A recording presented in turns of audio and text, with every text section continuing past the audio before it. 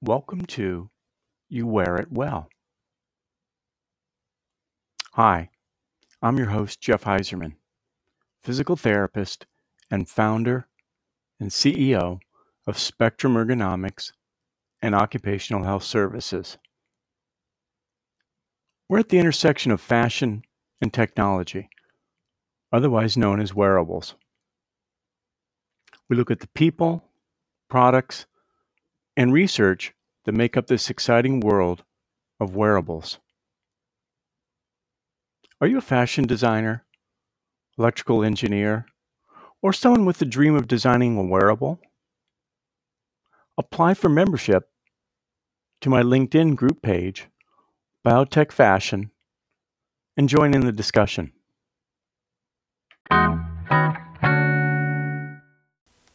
Spectrum Ergonomics and Occupational Health Services provides a broad array of design and engineering professionals for your wearable project. We feature the following design specialties: pattern making, digital textile, athletic wear, sensor, fashion, exoskeleton, robotics, and mechatronics. We also offer beta testing of your wearable in our private clinic. You choose the demographics and sample size, send us the sample, and we take care of the rest. For more information, go to www.spectrumergonomics.com for more information.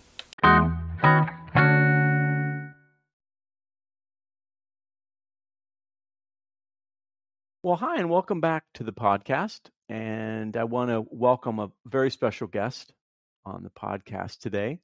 And he's Dr. Fergal Coulter. And he's going to talk a little bit about some research he's done in the past, and what he's currently working on now, which is fascinating, and what he's going to be working on, which continues to be fascinating. So, Dr. Coulter, the podcast is all yours. Oh, thanks very much, Jeff. So my name is Fergal, and I'm originally from Ireland. Now I work in Switzerland in the Federal Polytechnic in Zurich. And in the past, I've worked in Dublin and done a PhD in Nottingham. My research tends to be using 3D printing for creating implantable or various prosthetic devices. Okay. I want to have you share with how I first found out about you with doing artificial muscles, which I find fascinating. So tell us a little bit about that. I know that's what you've already worked on, but tell us a little bit about the artificial muscles, how you came about wanting to do that, and some of the ups and the downs of doing research with the artificial muscles, and explain to the listeners what is an artificial muscle. Explain to me too, what is an artificial muscle? Okay, well, first, I suppose starting with what an artificial muscle is, this is going to be, there's lots of different types, but the specific type that I work on technically is called a dielectric elastomer actuator. And this is a electrically activated, it's made of rubber muscle, where when you apply a voltage, the rubber can elongate. And then when you remove this voltage again, it can contract. So quite a few years ago now, I guess, I was doing a master's degree, and this was a degree that was as much product design as it was engineering. And so I wanted to work on something that wasn't just a plastic consumable device, a product that would be thrown away. And so the more I thought about it and the more I researched it, I realized that things like implantable or prosthetic devices that would aid, at the beginning, what I was looking at was making devices to help people who had had a stroke, particularly in the paralysis of the face, and looking at how you could reanimate some of the facial muscles if a person had one-sided paralysis in the cheek. And over time, I realized that, well, in actuality, trying to reanimate somebody's face is an incredibly difficult thing. So I started to simplify my my research a little bit and tried to look into just something that would have a gross movement, some maybe to help in the esophagus or something like this, where it's just a simple on-off movement rather than this really intricate movement of the face. And so little by little, I tried to figure out how would you go about this? Which kind of technology would you use? What type of artificial muscle is safe to implant? Because, as I said, there's many different types, and some use types of chemicals that you just simply can't put in the body. Now, the concept of dielectric elastomers, you can use simple rubbers such as silicone.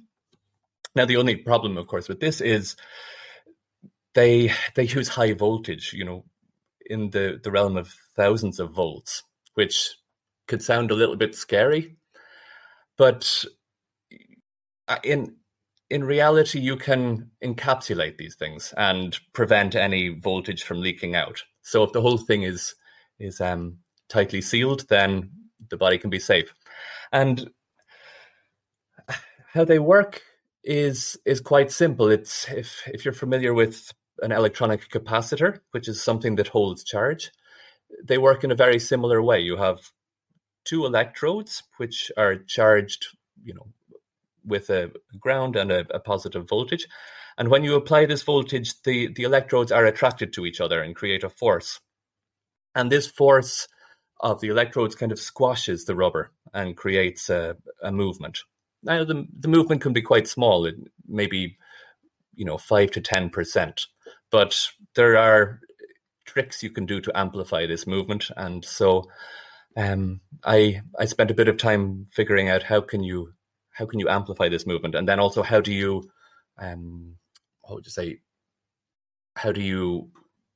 manufacture it? Because particularly at the time, this was 10 or 12 years ago, many research groups were making these things, but they were hand making them, and so handmade things, very nice, but it's not always repeatable. And so if you want it to be an implantable device, it needs to be made repeatable.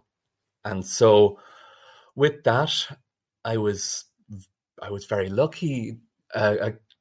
One of the lecturers in the university had bought a number of 3D printers, and people weren't really using them in the group. So they said to me, do you want to just take one of these printers and see what you can do with it? And I thought, well, why not? It seems a new exciting field that's happening. So I took the printer and I started to play around with it a little bit. And rather than, I'm a natural born tinkerer, I suppose. Since I was a kid, I like to take things apart, electronic things, and put them back together and learn how they work. So I took this printer apart and I tried to figure out, what's an interesting way of making it work. So rather than printing with plastics, I started to print with rubbers, with silicones. And from there, my interest grew. I could see how you could use these now silicone printers to create these artificial muscles. And so from there, it led on to a PhD, and from there into my career, I guess. So the PhD itself, then, this moved from trying to do these muscles for the face into making a cardiac assist device. So something that would act like a second heart in series with the natural heart. And the idea was to have something that could just augment a heart that might be a bit weak. So somebody that was, maybe coming up to having bypass surgery, or even, more serious, a full cardiac replacement. So the idea would be to implant a device that could help pump blood back into the heart muscle and improve the health of the person before surgery. So then when they go in for surgery, they would be just this little bit stronger. And this was 4 years of research I worked on this. So from there, obviously I was working on my own in a way. It wasn't a big research group. We just had a few people and everyone had their own project. And my project was this cardiac assist device. So I did as much as I could. It didn't, in 4 years on your own, you can't end up making a fully functioning implantable device. So I worked on how to customize 3D printers so they could firstly print inflatable structures. So part of the requirement of this type of artificial muscle is the rubber is stretched. So what I did was I looked at different ways of stretching silicone before you actually print onto it. And I hit on the idea of using inflation to stretch it, so effectively making a balloon. And if you've ever inflated a balloon, you'll notice that they're not exactly the same. They're never the same twice.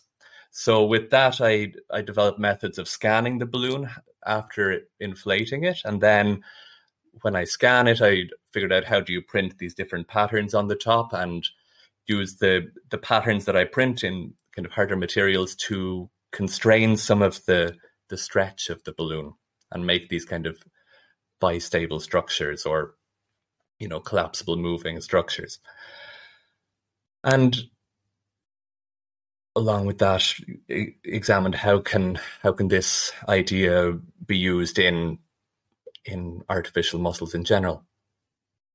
So after a number of years that I finished this PhD. Now, as I said, it didn't come to the point where it ever was a full implantable muscle. That was still 10 or 15 years away, I guess, of hard research.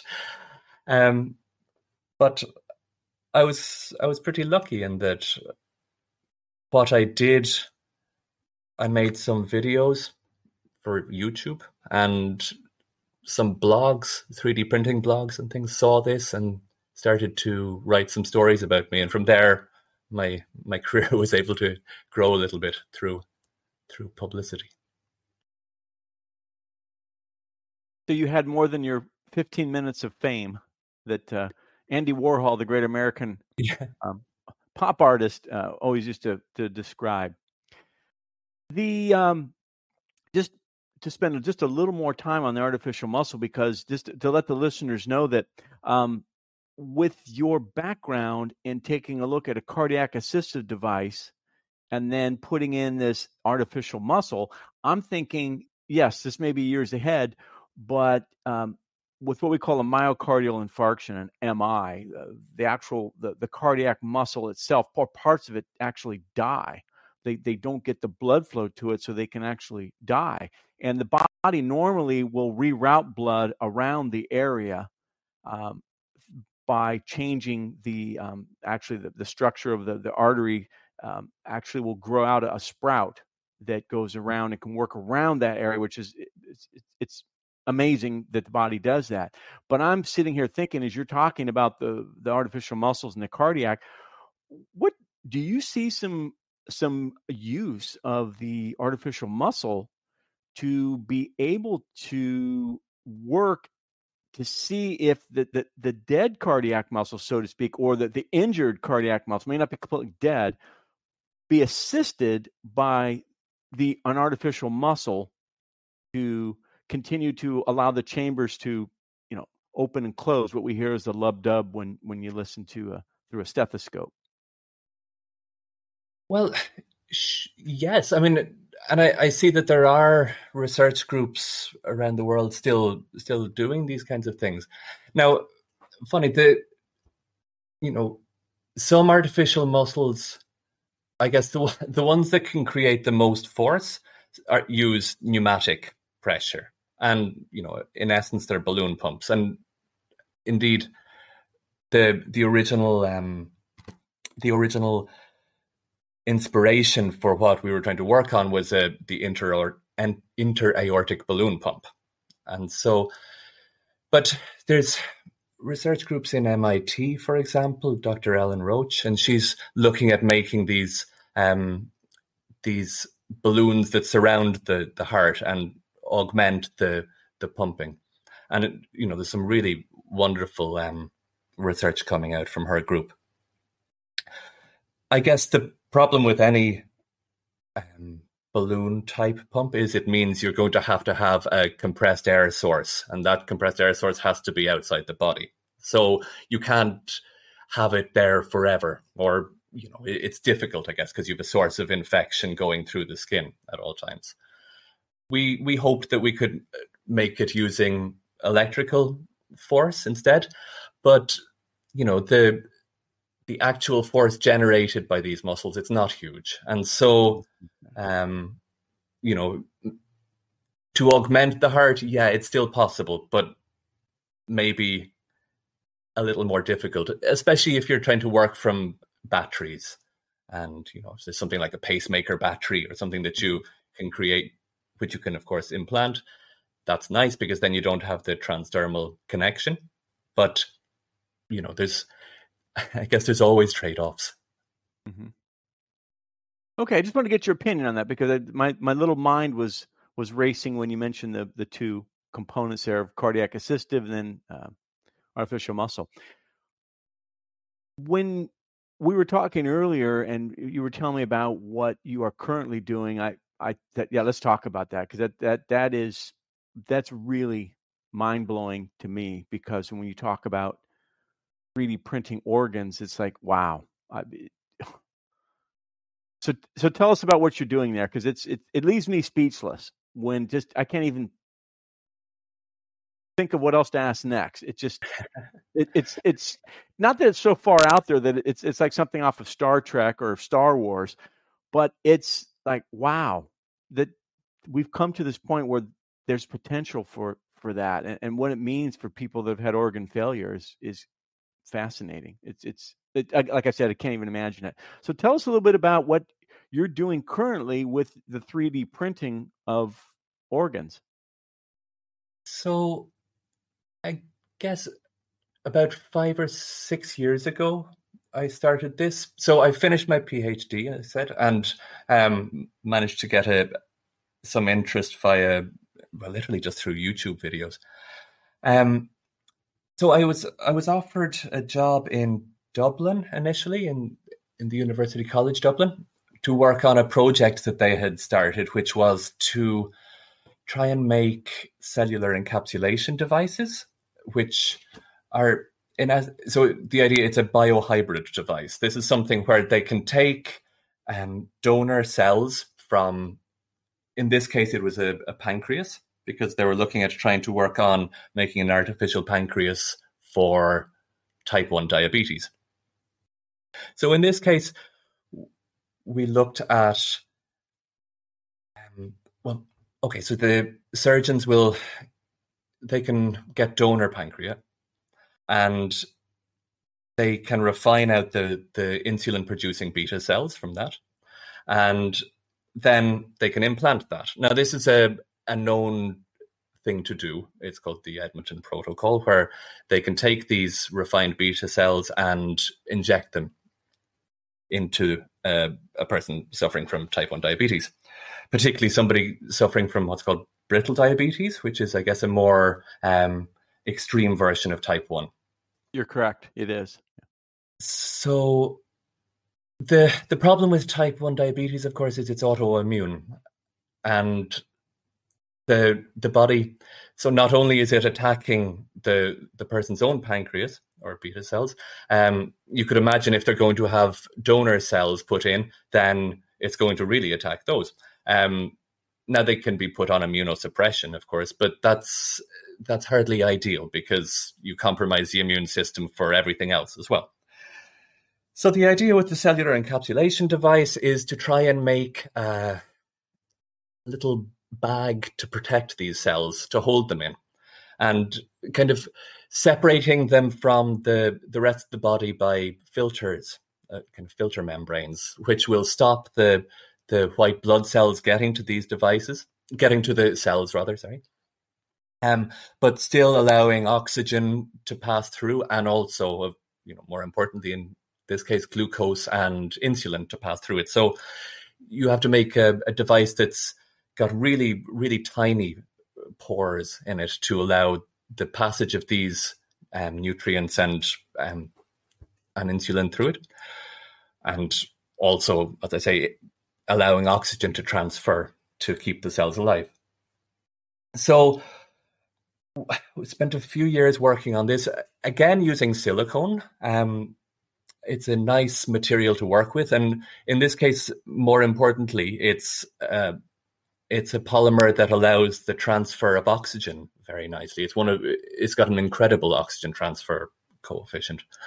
So we worked for years on trying to develop these pouches, and not only were we interested in how can you protect the cells from the immune system and how to fool the immune system into leaving them alone, but also we tried to figure out, can we work on surfaces which would encourage the vascularization, the growth of blood vessels onto the device and as close as possible to the device.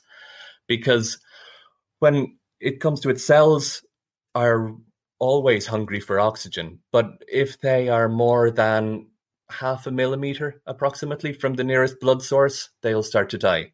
So we try to figure out a way that, how do you make a device that really encourages this blood vessel growth to the point that the cells that are encapsulated in the device are, as close to 0.5 millimeter from the nearest blood source as possible, while being separated from the immune system.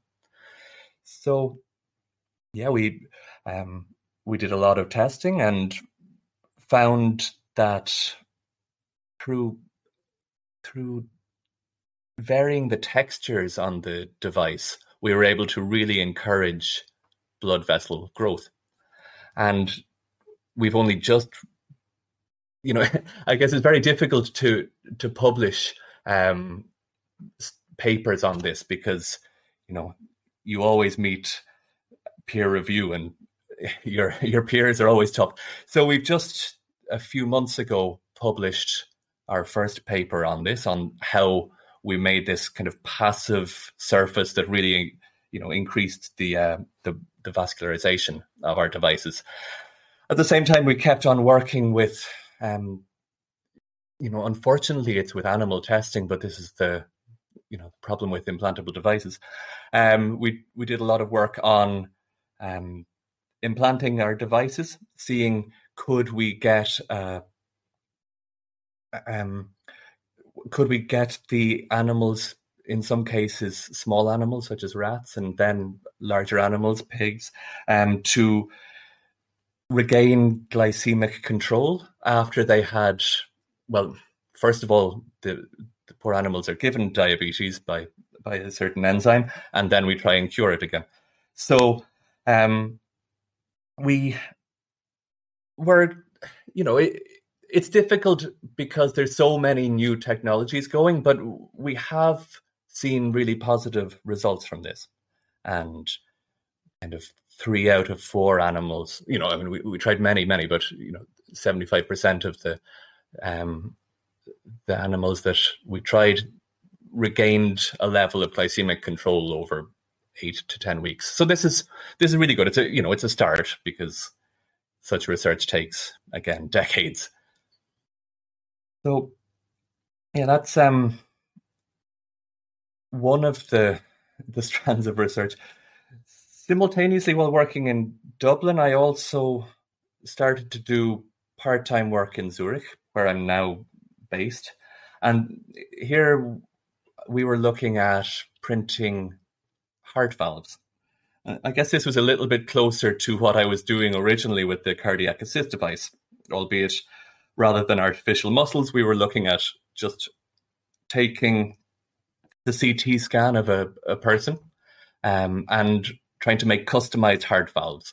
So rather than create, I mean, of course, there's many heart valves on the market at the moment, but they're made generically at, just different sizes depending on the size of the person. So what we tried to do was see, could we make heart valves that worked well, that were really customized per person using 3D printing? Because this is the joy, I guess, with 3D printing, is every device you make can be a one-off.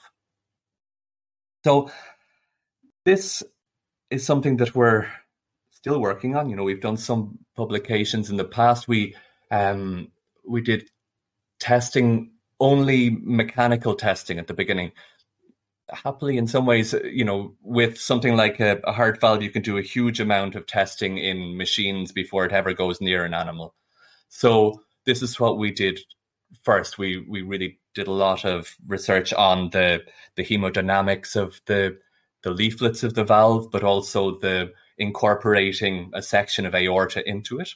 So we would have an area that acts a little bit like a stent, but a kind of soft stent, because at the moment, the stent that's used to put most heart valves in place, they're made of metal, and they're expanded in place, and that metal can, over time, it can create a bit of wear and tear on the heart around the area, because, of course, with all this pumping, pumping against a piece of metal, you can imagine it creates damage to the tissue.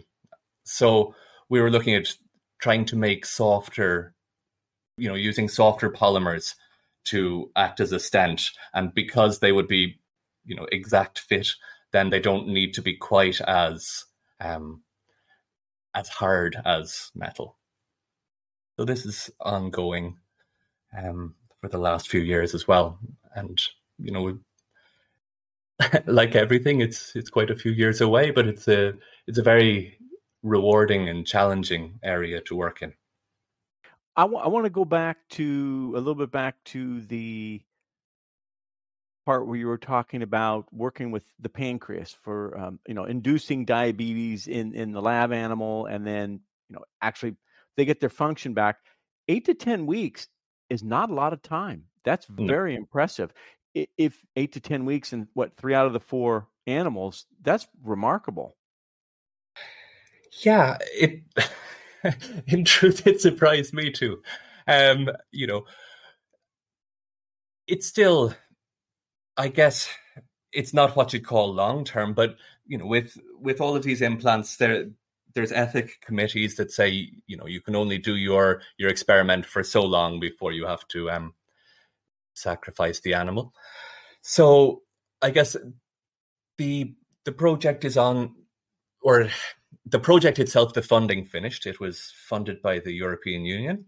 And we had many partners, many people working on it, different vets, different anatomists, engineers like ourselves. And so I guess with these results, as we slowly publish them and, also verify all the results, more funding is being applied for now. So hopefully we get more and get to continue on and do longer time points, see, the implication of these devices over months rather than weeks.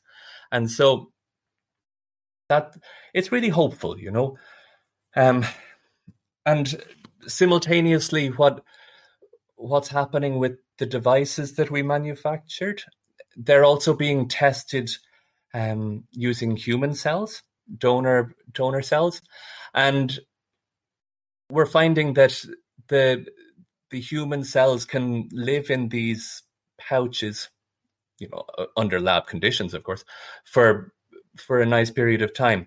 And this is also really exciting, because this is something that these little artificial organs can be used to do testing of drugs and this kind of thing, using real human cells rather than animals, which, if you're testing drugs for humans, it's great if you can test on human cells rather than using animals, because it's much more realistic in the end. So in a way, this is also really exciting that, we've kind of almost a platform technology that has potential for helping both others to research and also maybe medical devices if all goes well, or implantable devices. Yeah, it is. It's a wonderful thing, again, being able to do things that are going to improve the quality of life for people that in ways that we, 20 years ago, we only could dream about that happening.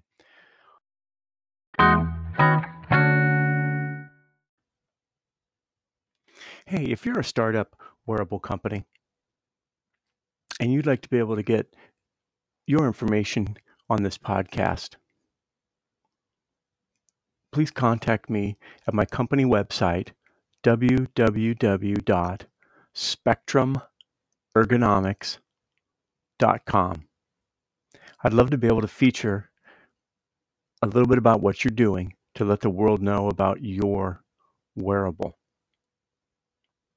Well, thanks for joining me at the intersection of fashion and technology, and may you wear it well.